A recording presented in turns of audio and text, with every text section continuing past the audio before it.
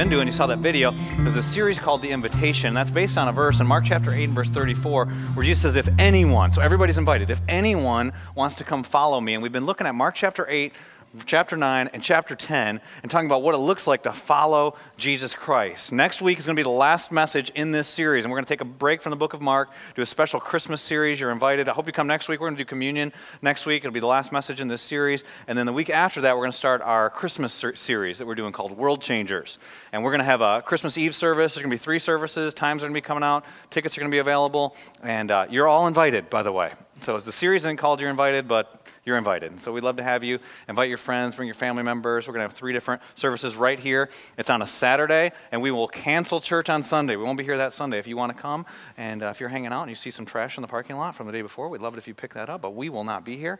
But you are invited to our Christmas Eve services. Times and tickets will be coming out probably next week or the week after. And so I'm going to pray for us. We're going to jump back into the series. Mark chapter 10 is where we're going to be today. Mark chapter 10, starting at verse 32. Let me pray. Father, thank you that we can gather together as a church family. And there's all these different things happening. Some people are sick. There's difficulties happening. Some marriages hanging on by a string. And then just as our worship leader was telling us, none of us are perfect in this stuff.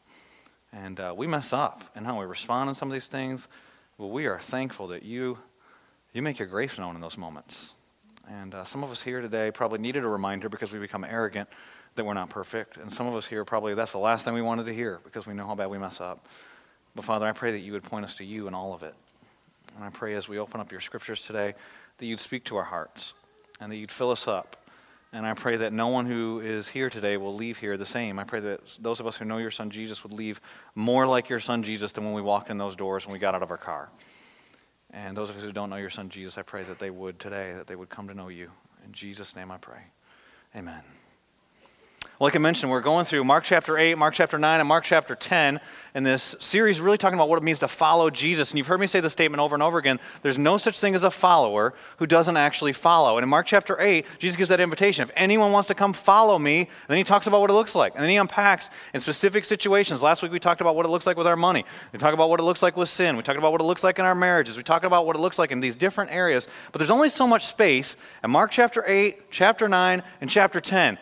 And it's interesting that this week's passage that we're going to look at in Mark chapter 10, starting in verse 32, going through verse 45, is really parallel to one we've already looked at, which is in Mark chapter 9, verses 30 through 37. And the topic is the same in both of them. In both situations, Jesus has just said that he's going to die, what his death is going to be like. And this one we're going to look at today gives more details than any other one. And then there's this topic of greatness that comes up. And so as I was preparing this week, I went back and looked at, since it was just recently, several weeks ago, that we were in Mark chapter 9, verses 30 through 37. And I thought, I don't want to say the exact same things to the church again. Not that we couldn't use the repetition, but I thought, I'm going to go back and see what I said. And how did I get started talking about greatness? And some of you may remember the day that we talked about greatness in Mark chapter 9, I told you there are all kinds of lists about who's the greatest poet, who's the greatest soccer player, who's the greatest basketball player, who's the greatest whatever, greatest songs, greatest movies. And I made the mistake when I mentioned the greatest movies of telling you there were a few movies that are on many of your lists of the greatest movies that I had never seen. I'd never seen E.T. at that point. I'd watched E.T. recently. I had never seen, and when I told this one, this was the big mistake. I said that I had never seen the movie The Princess Bride. When I said that, some funny guy said, and I believe it was in this service, yelled out, "Inconceivable!" Now, you know who you are if you're the one that said that. And if those of you don't know why he said that, I have seen the movie since. I've now seen it 1.5 times. And there's a guy in the movie, he's one of the main characters at the very beginning, his name is Vizzini. And he kidnaps a princess, he's got 2 sidekicks, Andre the Giant, for those of you WWF fans back in the day. All right, I'm with you, I know that's acting, but anyway. And then there was another guy, Inigo Montoya, is that how you say his name, is that right? Nah, if you got it done. Inigo Montoya, they're in a boat together, they just kidnapped a princess. Vizzini says to Inigo Montoya, "Why do you keep looking backwards?" He says, "In case somebody's following us." Inconceivable that someone would be following us. And he says it again to him. In the next scene, they're climbing up a rope. Well, Andre the Giant's climbing up a rope. He's got Inigo Montoya connected to him. He's got Vizzini on him. He's got the princess on him. He's climbing up this rope. And there's a hero that was chasing them. His name's Wesley. We find out later. He's coming up this rope. And Vizzini sees that. And he says, he's climbing up the rope and he's catching us. Inconceivable. He's clutching him. He's climbing up the rope. They get to the top. Andre the Giant and his 2 buddies and Vizzini get up there, or the princess and the 2 guys get up there. And Vizzini goes over and he cuts the rope.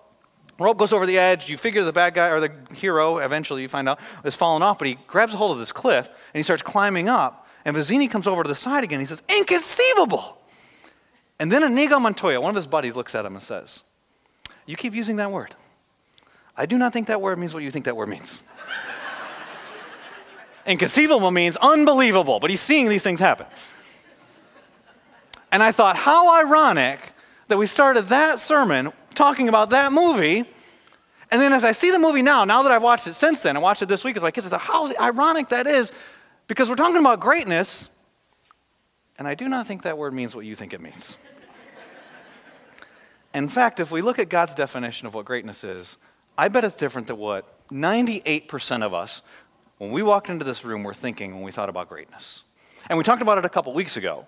But what Jesus does, he redefines greatness. My hope for you today is that you would leave here today with a different definition of greatness, but my hope goes beyond that. Because we can do that. I can give you a definition of greatness. You can memorize, you're smart people. You can memorize a different definition of greatness. My hope is the Holy Spirit will do a work in your hearts and change your desires, because I can't change your desires. You can't just change your own desires. You want what you want. And so I hope the Holy Spirit will do a work in your heart to give you a desire to not only know what this definition of greatness is, but to want to pursue it, to go after it. Because I believe that God's put a desire for greatness in each one of us. None of you, when you had a kid, none of you moms thought to yourself, I sure hope I'm a mediocre mom. And when you became a doctor, or you became a teacher, or you became a police officer, or you became whatever it is that your job is, software engineer, project manager, accountant, whatever it is that you do, things may have changed today up to this point, but when you started, you didn't think, I want to be an average doctor. I want to be the most mediocre police officer I can. No, you wanted to make a difference. And God's placed that in us, and the desire for greatness is fine. We talked about that in chapter 9. But what we see in chapter 10, we see some new things. And so you look at it with me. In Mark chapter 10, we're going to start reading in verse 32 as we talk about an almost inconceivable greatness.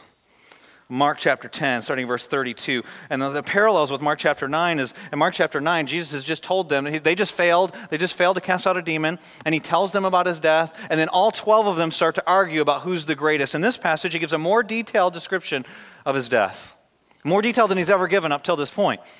And then it's not all 12 of them, but there's 2 of them. Oftentimes, you see when Jesus calls out some disciples, it's Peter, James, and John.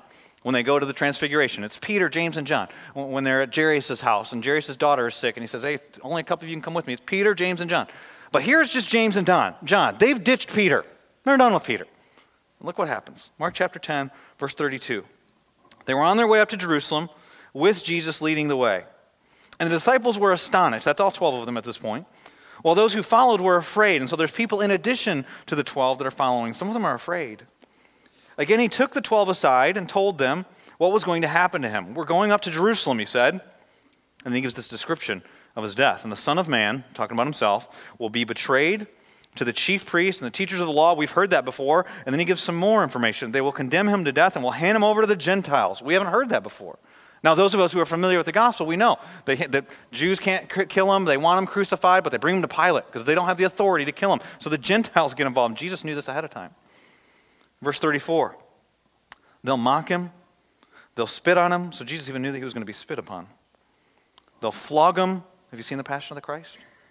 Jesus knew this was going to happen. And they will murder him.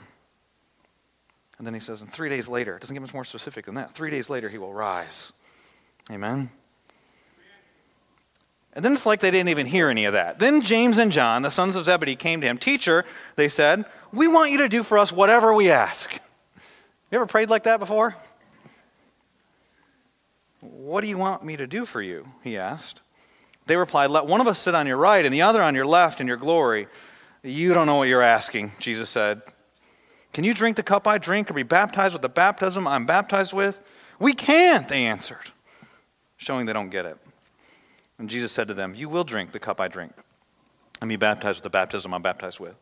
But to sit at my right or left is not for me to grant. These places belong to those whom they've been prepared. They don't even know what they're asking. And so here we have Jesus. He gives the most detailed description of his death that's been given in the Gospels up to this point. He shows that it's not an accident what happens to Jesus. It wasn't like he came to be a good teacher and they killed him. It wasn't that he came to be a good example and they killed him. It wasn't he came to die.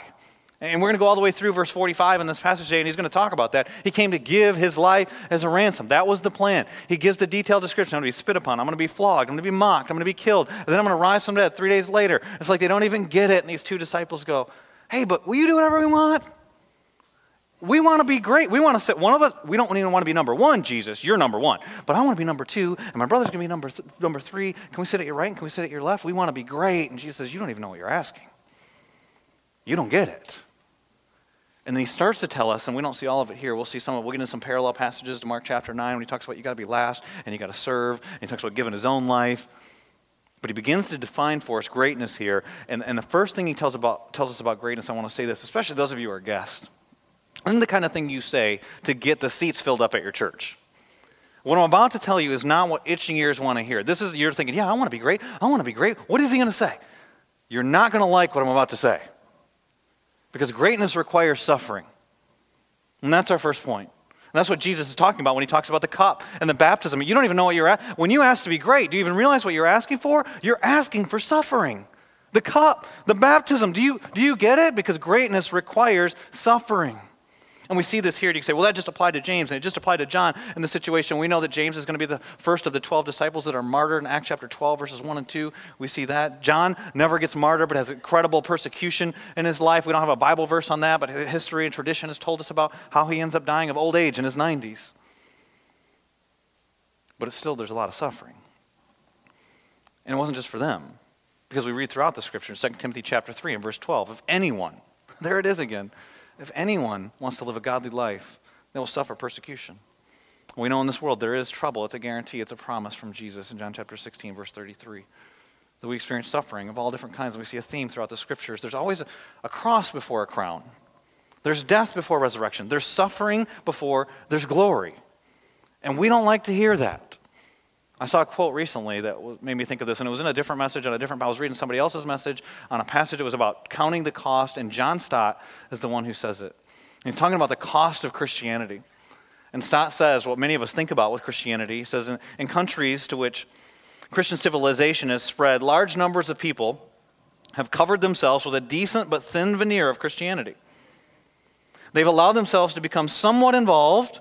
I serve and I do enough to be respectable, but not enough to be uncomfortable, to require faith.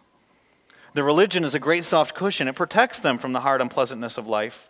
While changing its place and shape to suit their convenience, we craft it into our own mold. No wonder the cynics speak of hypocrites in the church and to dismiss religion as escapism. Because the world can look at us and see, you want the same stuff I want. You're the same as I am. You're just using Jesus to get there. And that's not what Jesus calls us to. And what Jesus is leading them to, he's leading them to greatness. He's leading them to what they desire in their own hearts. He's leading them to what God intended for them to have. But did you see, when you go back up to verse 32 and 33, it's scary. It's exciting for some. Some were astonished. The 12 were astonished. Some were afraid. Jesus is headed towards Jerusalem. We know that Jesus knows what's going to happen. He's about to predict it in verses 34 and 35, and he talks about his death. He talks about the details. Luke chapter 9 and verse 51 tells us he set his face towards Jerusalem. From now on, we see Jesus, he's on a laser focus to get to the cross. But the rest of them, they don't know. And what's happening there, it's almost a picture, if you go back to verse 32, of a war march. Because you think about the context. In Mark chapter 8, when we began this series, what launched this whole thing off was when Peter said, you are the Christ. You're the Messiah. He uses a title, a messianic title for himself. When he says the Son of Man, from Daniel chapter 7. They get this idea. The people that are following him grasp the idea that he's claiming to be the Messiah. They're following him as Messiah. But what they expect is, as he's headed towards Jerusalem, is there's going to be a battle. There's going to be a war. And he's going to overthrow Rome. And maybe he's going to overthrow the priestly rulership of the Jews at that time too. Some of them are astonished. They're excited about this battle. Some of them are afraid. Maybe because they're going to lose their lives. Perhaps some of them are afraid. He hasn't told them the details when it says they're afraid. Maybe it's just because they know they don't have control and they don't know exactly what's going to happen or how this is all going to work out. And isn't that sometimes the scariest thing, is just not knowing and not having control? I read an article recently from the New York Times a few weeks ago. It came out.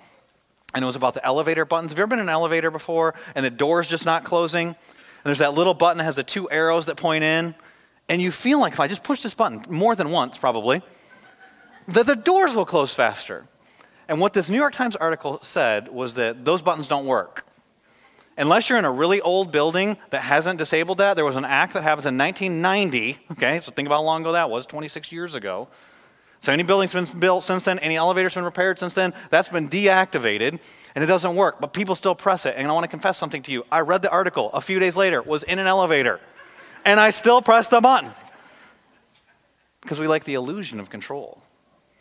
The New York Times went on and they told different scenarios. They were talking about in New York City, I think it was like 3,000 and some crosswalks where you have to push the button to let the person walk across. I don't know if you've been to New York, but they don't watch that anyways. But there's little buttons there. They said only about 100 of them actually work in that city. Talked about employers, and they did surveys of different employers who will put thermostats in the offices that don't actually do anything, but they said they make the employees feel better. They think they have some control over how warm and how cool it is in the office. It's called the placebo effect, if you've never heard that. They're not actually, it's an illusion of control. And these people, they don't have control, but here's the good news. They know the one who does. And Jesus is about to show them with what he tells them, hey, none of this is an accident. And he talks about his own suffering, and that he came to suffer. And the suffering was part of the plan, down to the fact that he's going to be spit upon, that he's going to be mocked, that he will be flogged, that he will be murdered. No one takes his life. He's laying it down. And he's showing them. But as bad as this looks, he's still in control. I know some of you are going through suffering right now. Some of it might be because of your faith, because of a stand that you've taken. Some of you, prolonged joblessness, perhaps, is your suffering. I've had several people this week share with me about loved ones that were diagnosed with cancer. I had various things happen, obviously, in the lives of folks. People lose babies, marriages struggle. There's a lot of stuff that goes on. Think about the hundreds of people that go to our church, all the things that are happening, people that are sitting next to you right now. You can't control all the details of what's going to happen next. Now, you're responsible for your decisions. You are accountable for those things. But God is sovereign over all that stuff. Like we sang in the song, in the good times and the bad, he is on his throne. He is in control.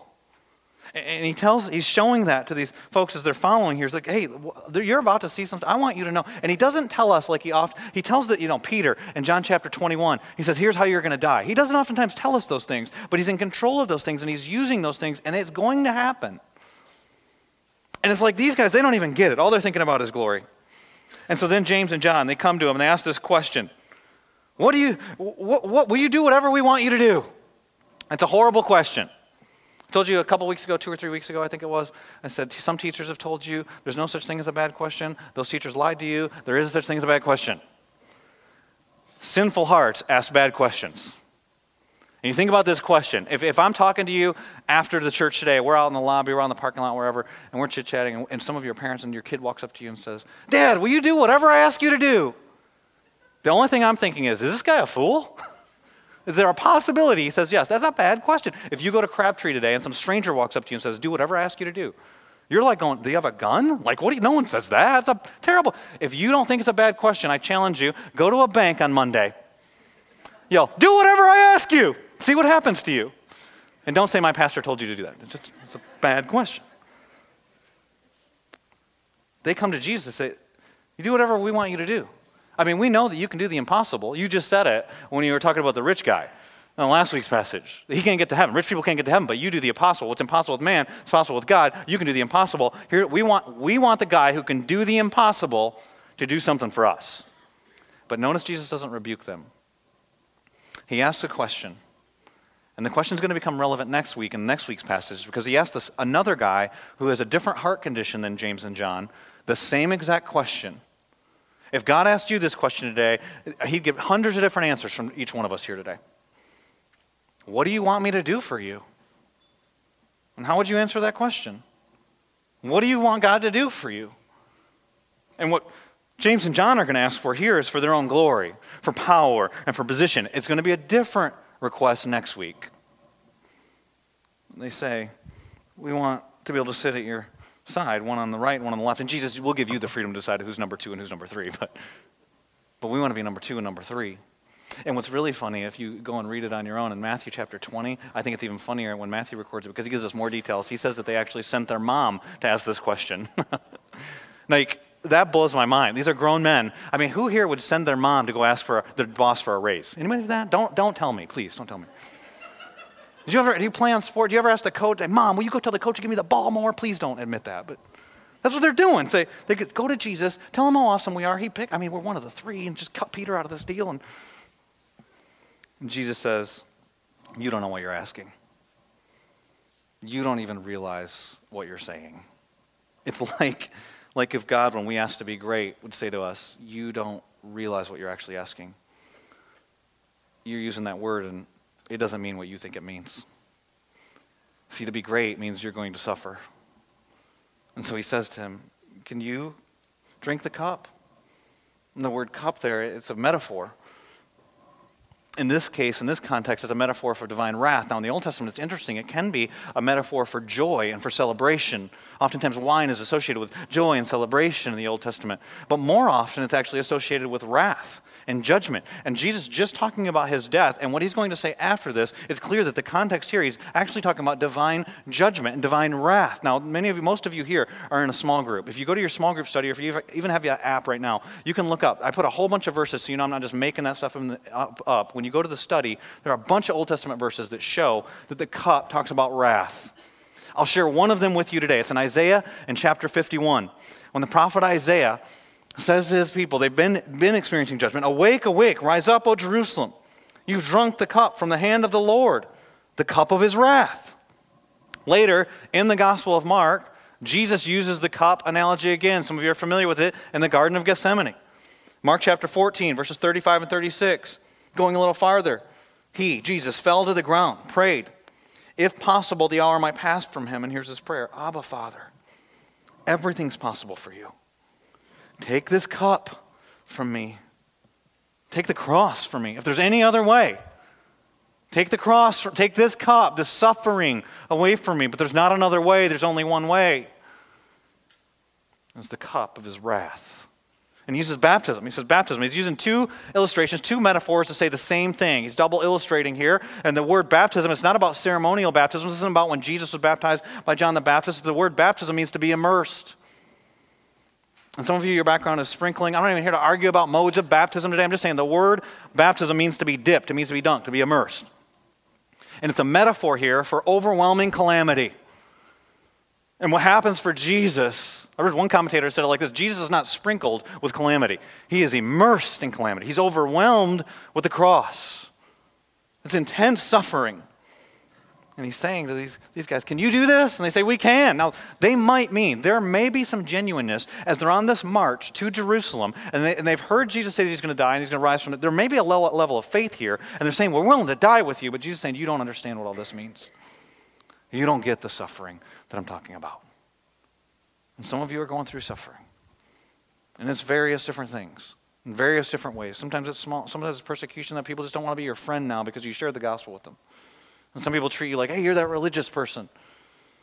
And some of you, it's outright denial from your family. And some of you, it's the difficulties of this life, that things happen, there's broken, there's stuff that's happening that is not, we don't battle against flesh and blood. There are spiritual battles that are waging war for our souls.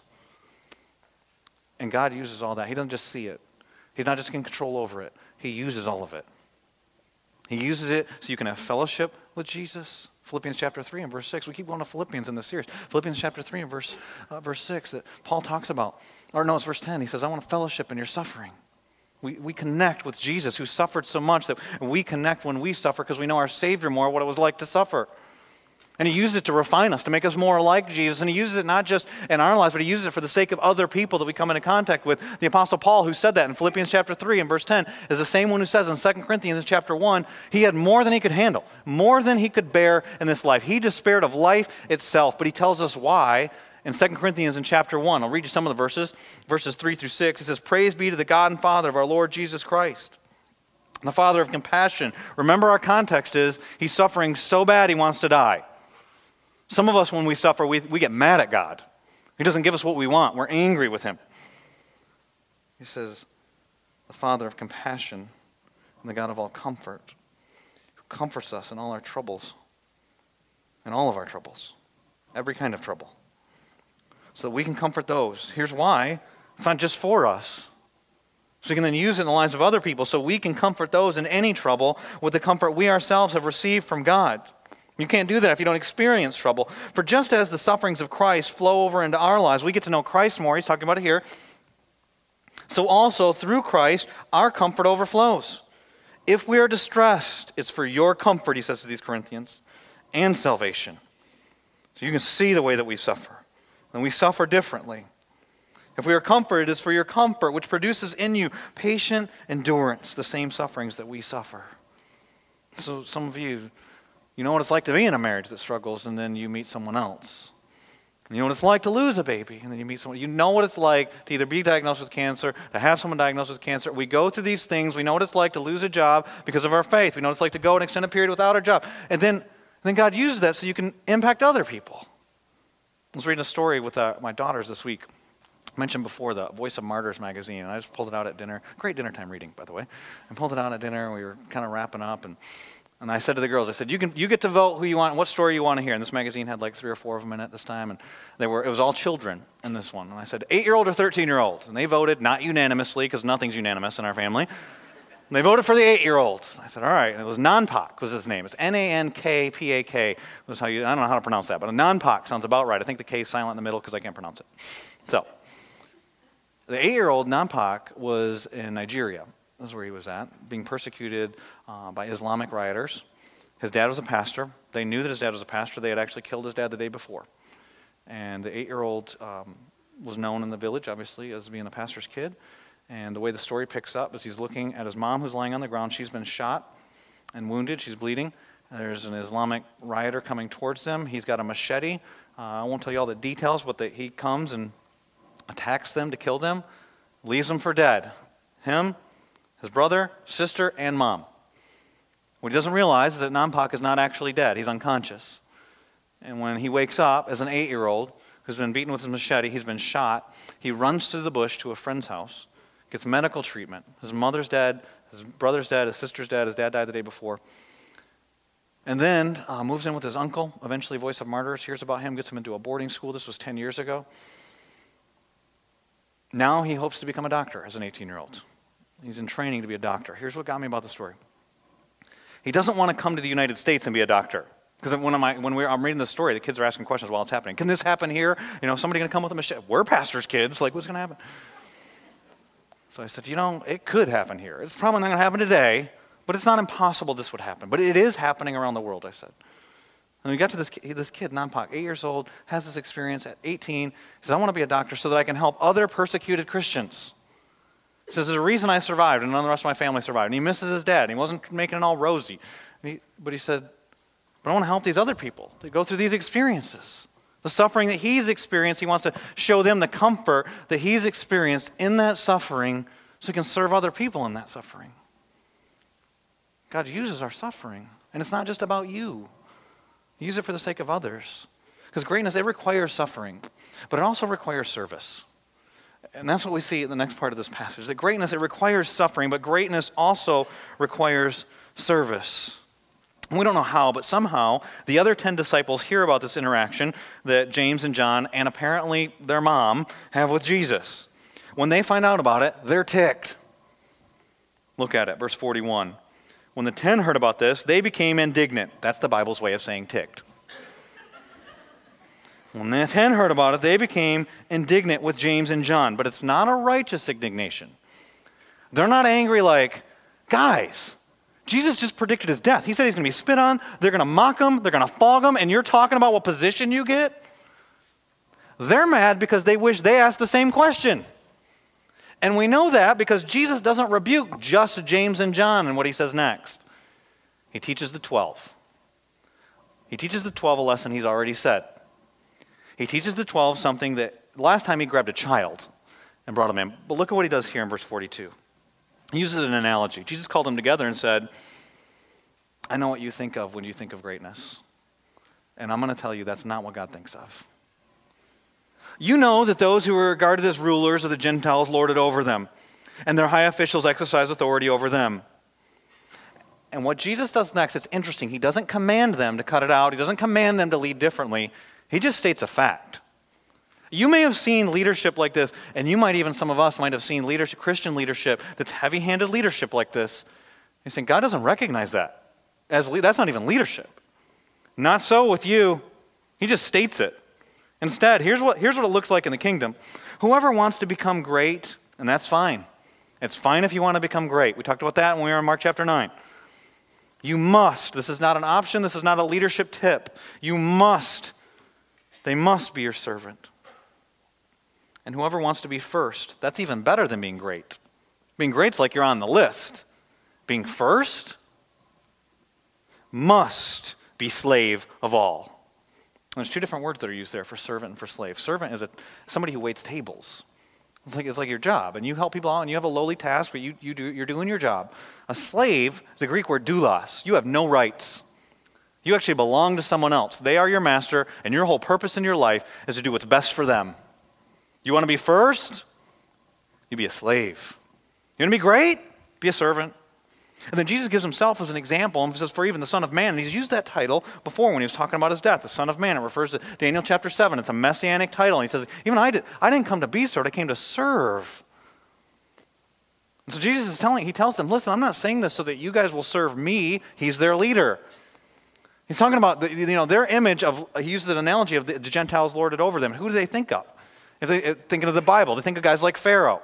Pharaoh rules, he leads, everybody else serves him. That's what most people think of leadership. That's what most people think of greatness. A bunch of people do what you want them to do. You've paid your dues, you've worked hard, now you get the blessing of everybody else working for you. And Jesus says, no, that's not how it is in the kingdom. Some of them might think of the ancient Near Eastern rulers, some of the Greek rulers, some of the ancient Near Eastern rulers would declare themselves as gods. You have to do what I say, right, if I'm a god. So I'm just going to call myself a god, and I'm going to be the ruler, and I get to decide if you don't like it, I'll tax you or kill you or something like that. Think about the Romans. You think about the Roman rulers that are there then, and historically we know there's the Pax Romana, which is known as the Peace of Rome. However, we know how they got that, by killing people, crucifying people on the street, brutally and just heavy-handedly ruling over them. And Jesus says, no, that's not how it is with you. The kind of leadership you're supposed to have in the kingdom is not a heavy-handed, not a bullying people into doing what you want them to do. It's you serve them in such a way that they want to follow you because you actually make their life better. I was talking with my kids this week. It was a difficult situation we were working through, and I challenged one of my daughters. I said, you got to lead in this. You can't follow. You can't go with what's going on here. You got to lead. And she was just honest with me. She said, but that's so much harder.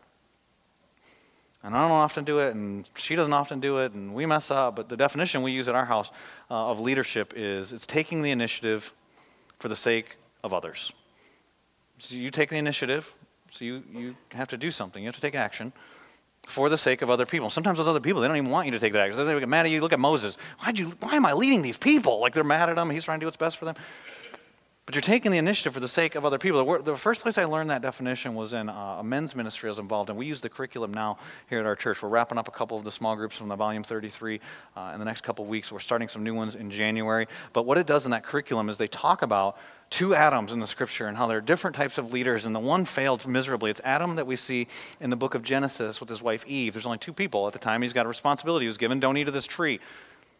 And he's the opposite of taking the initiative for the benefit of others. He's passive. He stands by. He's there present when his wife takes the fruit.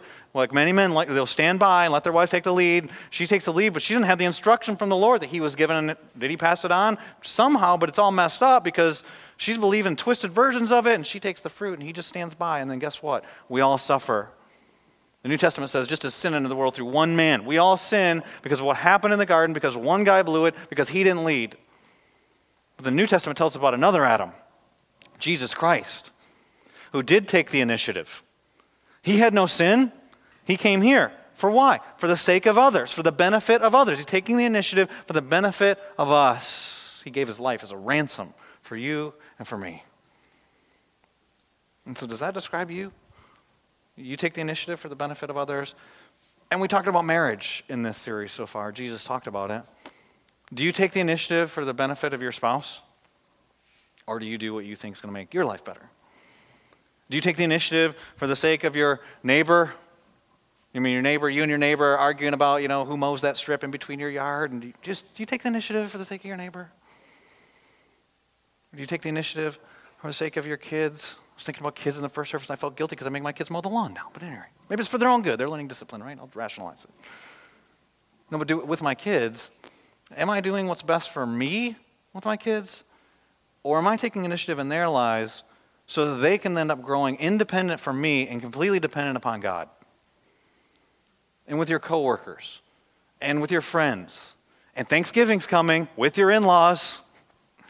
Do you take the initiative for the sake of the people that God brings across your path so that you can serve those people? And what does it look like for you individually? You think about in the life of Jesus. Who do you serve? He served the people that God brought before him. Think about him going through the crowd and he's saying no to a whole bunch of people. There's people grabbing hold of him. There's people trying to get by him. And he's focused. But there's this one woman who grabs his robe. She's got a bleeding issue and he stops for her. It's like he serves the people that God lays on his heart and he puts before him. When he's teaching, there's a whole room of people. He's giving them all the truth. But there's this one guy who comes through the ceiling and he doesn't heal every person, but he heals this guy. And then he dies, but he dies for the many. He dies for all of us. He dies for the world. He does it for our best interest. He didn't die for his own interest. He died for the joy set before him, which is you having fellowship with his Father, that you could be one with each other, that as he and the Father are one, so that the rest of the world would know. It's service. So do you do that? And what does it look like? And who does God bring across your path that he wants you to serve? Because we can talk about, I should be serving more. Maybe I should give an hour to whatever, Raleigh Rescue Mission or serve at the church. Is your life, you have eyes on to look around and see who's God bringing before me that he wants me to lay my life down, to take the initiative for their sake, for their benefit. And what does it look like, not just for us individually, but think about this as a church. What does it look like for us as a church? What does it look like for us to be great as a church? And it's not just about the music getting better and the teaching getting better and the children's ministry getting better and us running programs. I mean, what would it look like for us to be the kind of church that if we stopped existing, the city would say, my life's not as good. That us being here actually makes a difference in our city. And we do some stuff. We do Southbridge Serves and baby bottle drives and dollar offerings. But I honestly don't think the key to that happening, to us be a great church where the city actually would miss us if we weren't here. I don't think the key is a program. I think the key is a whole bunch of individuals that start having this mentality of, I want to be great. And so that means I need to serve. I become a servant. And maybe you start off as a servant. And then maybe I want to be the best. I'll be a slave. I will lay my life down. I would not just give my money, not just my time. I give my life for the sake of others. And what does it look like? I was reading a little book C.J. Mahaney has. You can read it really quick. It's a great book to buy just as a gift for somebody even. It's called Humility. And then the subtitle is True Greatness. And he talks about what it looks like. And he says this. And he starts talking about people in his church. He says, it's Bryce, the godly teenage son, who honors his parents and cares for his younger siblings, including his brother Eric, who suffers from autism. These aren't grandiose things, by the way. And I wonder if you identify with some of these things. So it's true greatness. It's Teresa, a single woman with an infectious laugh who cheerfully serves numerous families in our church. It's Eric, the successful businessman who volunteers each Sunday at our church parking cars. It's Dick, the single man and postal worker who lived a simple life so he could give generously to families who wanted to adopt children. So he's not doing it for himself. He's forsaking stuff for himself for the sake of others. He says, it's my daughter, Kristen, Pastor Mahaney says this, who works tirelessly in her home to care for her husband, Brian, and their 3 small boys. It's Bernie and Pearl, the couple in their 80s who, despite severe health issues, poured their hearts and lives into the small group that Bernie led. And there's other examples in the book if you want to check it out, but it's people like you and like me that decide who are the people that God brings before our path, kind of like the story of the Good Samaritan. When Jesus said, what does it look like to love God with all your heart? What does it look like to love your neighbor as yourself? Who's my neighbor? And he tells a story. There's this person that's brought across your path, and you don't serve every person, but God brings people across your path, and do you have eyes to see those people and a heart that says, I'll take the initiative for the sake of that person? Not what you get. Sometimes people talk to you about serving. They're like, you feel so good when you serve. That's self-centered service. Jesus didn't go to the cross because he felt so good about what he did for all of us. He laid his life down for us. He served. Greatness requires service. It requires suffering, but it requires something else we see in the last verse, in verse 45. It requires generous giving, sacrificial giving. And that's what Jesus did in verse 45. For even the Son of Man, and there's that title. We saw it back earlier in the passage when he was talking about his death, in verse 33. Here he says it again. It's an allusion to a passage in Daniel chapter 7. I've mentioned that in this message. I've mentioned it before in the book of Mark. It refers to himself as the Son of Man. Daniel chapter 7, you should go read it on your own. It talks about the Lord coming before the Ancient of Days. That's God the Father. And he comes on a cloud, And he receives glory and honor and power and all authority. And then he's given a kingdom that will never end, an everlasting kingdom that will never be destroyed. And all the nations are going to worship him. So when I say Son of Man, think about that. Even, interesting word, even the one who comes on the cloud to the Ancient of Days and receives all glory and honor and power and authority and an everlasting kingdom. You'd think he comes to be worshiped. All nations are going to worship him. Even he did not come, he existed before this moment, he didn't come to be served, but to serve. And so he's not saying to the disciples here, hey, I'm telling you this stuff so you'll serve me. He's saying, I came to serve you by giving my life. Now, it's not what we do, our servants of Jesus Christ, different idea there of our submission that he's Lord, but he actually serves us. And to give his life, and how does he do it? Giving. He does it by giving, and he gives the most generous ransom, interesting word, for many. Ransom's an interesting word because we don't usually use that word. It's usually associated with kidnapping. If you Google ransom stories, which I did this week, you'll see all kinds of stories of people that were kidnapped, and you'll see the most famous people that were kidnapped. You'll see stories about the biggest debts that were paid. I thought it was really interesting that there were stories of people that paid millions of dollars. There was one guy who was kidnapped twice. I'm going to keep an eye on that, buddy. Paid hundreds of millions of dollars to get him. But the greatest ransoms, they don't mention what Jesus did. There's no one that's paid a greater ransom than what Jesus did. He is God, and he dies for us. He gives his life. No one takes his life. Notice he gives his life. He's mentioned, this is how it's going to happen. This is why I'm here. I'm focused to go towards Jerusalem. I'm laying my life down. And we follow a generous Savior. And we want to be a great church. Let's look at the early church and what they did. People were being saved daily in the church. God's Spirit was moving, breaking addictions. God was doing amazing stuff. You read the book of Acts. And do you know one of the things that marked them? Oh, they rejoiced in their suffering. They laid their lives down for others, and they were generous. You read in Acts chapter 2, it says in verse 45, selling their possessions and goods, they gave to anyone as he had need. Doesn't mean everybody had the same. It wasn't socialism. It was voluntary. Somebody has a need, we're going to help meet that need. Acts chapter 4 and verse 36-37, Joseph, a Levite from Cyprus, whom the apostles called Barnabas, sold a field he owned and brought the money and put it at the apostles' feet. In that context, what it's been talking about is the apostles distribute in the church as there's need. And so he's just, here, this is what I've got, use it. In Joppa, there was a disciple named Tabitha, which means Dorcas. And what you see in Acts chapter 9, Acts chapter 4, I'll read you one from Acts chapter 10, Acts chapter 11. It wasn't that the church had this big benevolence program. It was individuals in the church lived generous lives. She was always doing good and helping the poor. Acts chapter 10. At Caesarea, there was a man named Cornelius. So we got Dorcas, Cornelius, Barnabas. These are different individuals. A centurion in what was known as the Italian regiment. He and his family were devout and God-fearing. He gave generously to those who were in need and prayed to God regularly. Acts chapter 11, verses 29 through 30. It wasn't the disciples weren't just collecting money. The disciples each, according to his own ability, they were giving out of their own money too, decided to provide help for the brothers living in Judea. This they did, sending their gift to the elders by Barnabas and Saul. You can keep going on. The great church is a generous church. And I think about us as a church. I'm not to beat you up. We're not about to start a fundraising program. Last week we did a special offering for Orphan Sunday. And you guys gave, in addition to your regular tithes and offering that you drop in the box and give online, just in some baskets we had out there, to make a big deal about it, for an orphanage in Panama that on this side of eternity, the majority of you will never see. You gave over $4,000 for that. That was awesome. The week before that, hey, you can give the Lord a hand for that. You put that with the week before that, we did a race, and some of you own businesses, and you sponsored that, and some of you ran in that race, and it was to raise money for orphan care, and all the money gets given away for that. Between the 2 weekends, it was over $10,000 you guys gave just for orphan care last week. So that's generous. That's awesome. But one of the privileges I had, there was a lady here last week. We were doing Orphan Sunday, and she's one of the leaders. It's an international ministry, and she was at our church last week just visiting, seeing how it went here. And we were talking afterwards, and she told me a story of how Orphan Sunday started, which I didn't know until last week. And I thought, now that's a story of generosity. It's awesome that we gave away thousands of dollars. That's great. But what ended up happening is there was a church in Zambia that weren't intending to start some, nationwide or international ministry of Orphan Sunday, but there was a pastor at this church, small church. She didn't say how many people. It was like one little room, and the kids and everybody's in there together, and they're running around. And he looked around at his church. He said, there's orphans at our church. They don't even have shoes. And so he decided one Sunday they were going to have a service where they were going to take action. He's going to be a voice for these orphans and for the widows in their church. And he preached a message, and he said, hey, when Jesus is doing ministry, he's not just using words. It's not fake ministry. They're not fake promises. He's doing deeds.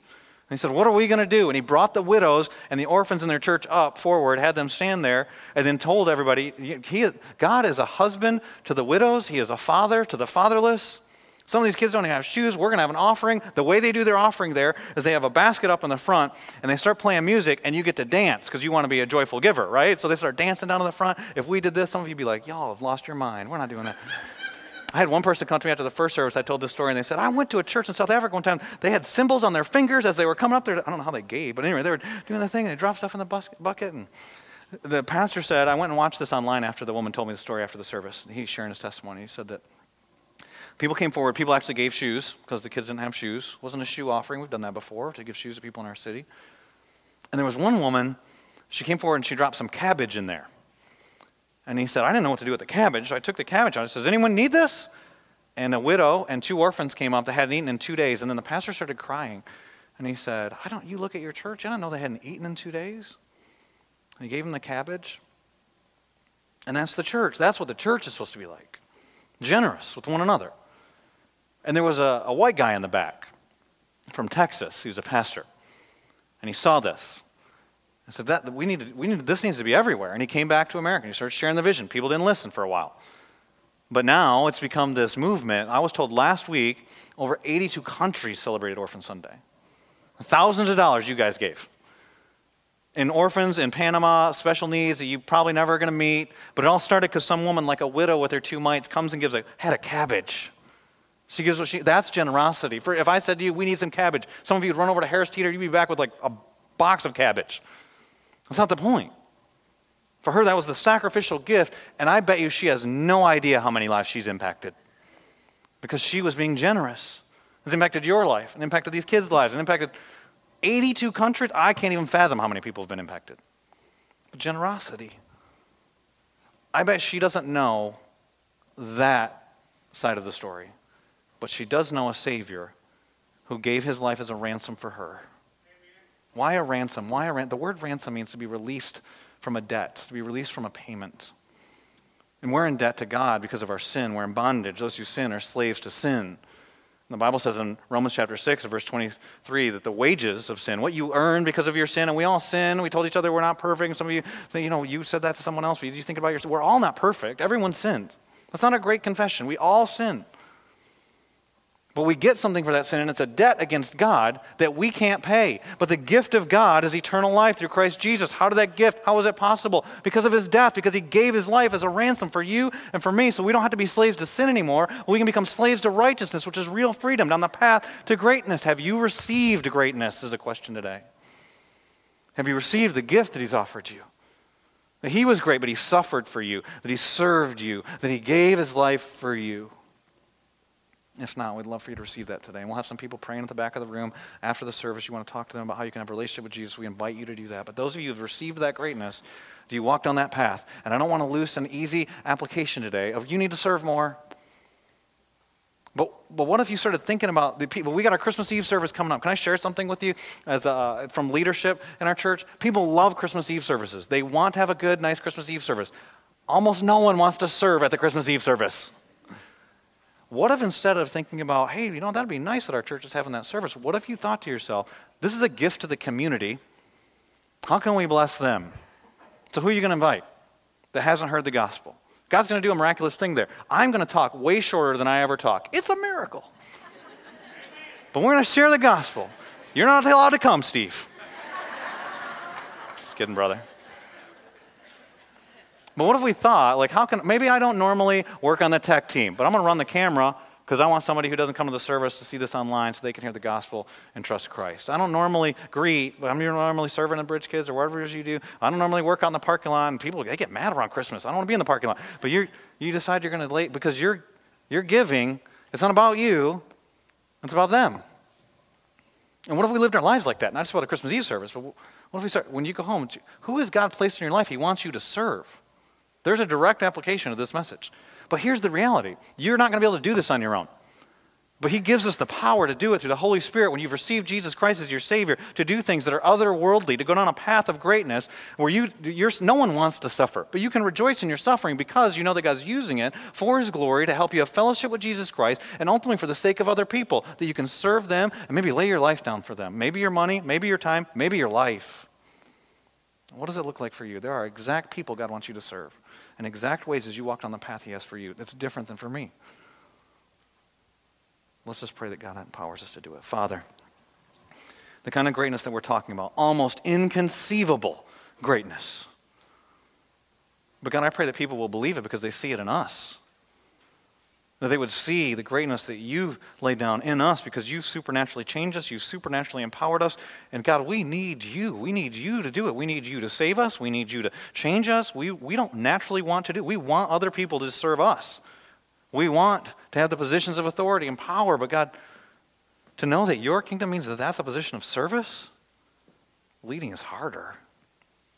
Help us to lay our lives down for the sake of others. Help us to take the initiative for the benefit of other people, for our spouses, for our kids, for our parents, for our siblings, for our in-laws, for our neighbors, for co-workers and bosses and teammates and classmates. And Father, help us to lay our lives down, to do what's in their best interests, and that you'd use us, use our talents, use our gifts, use us the way that you've made us for your glory. In Jesus' name I pray. Amen.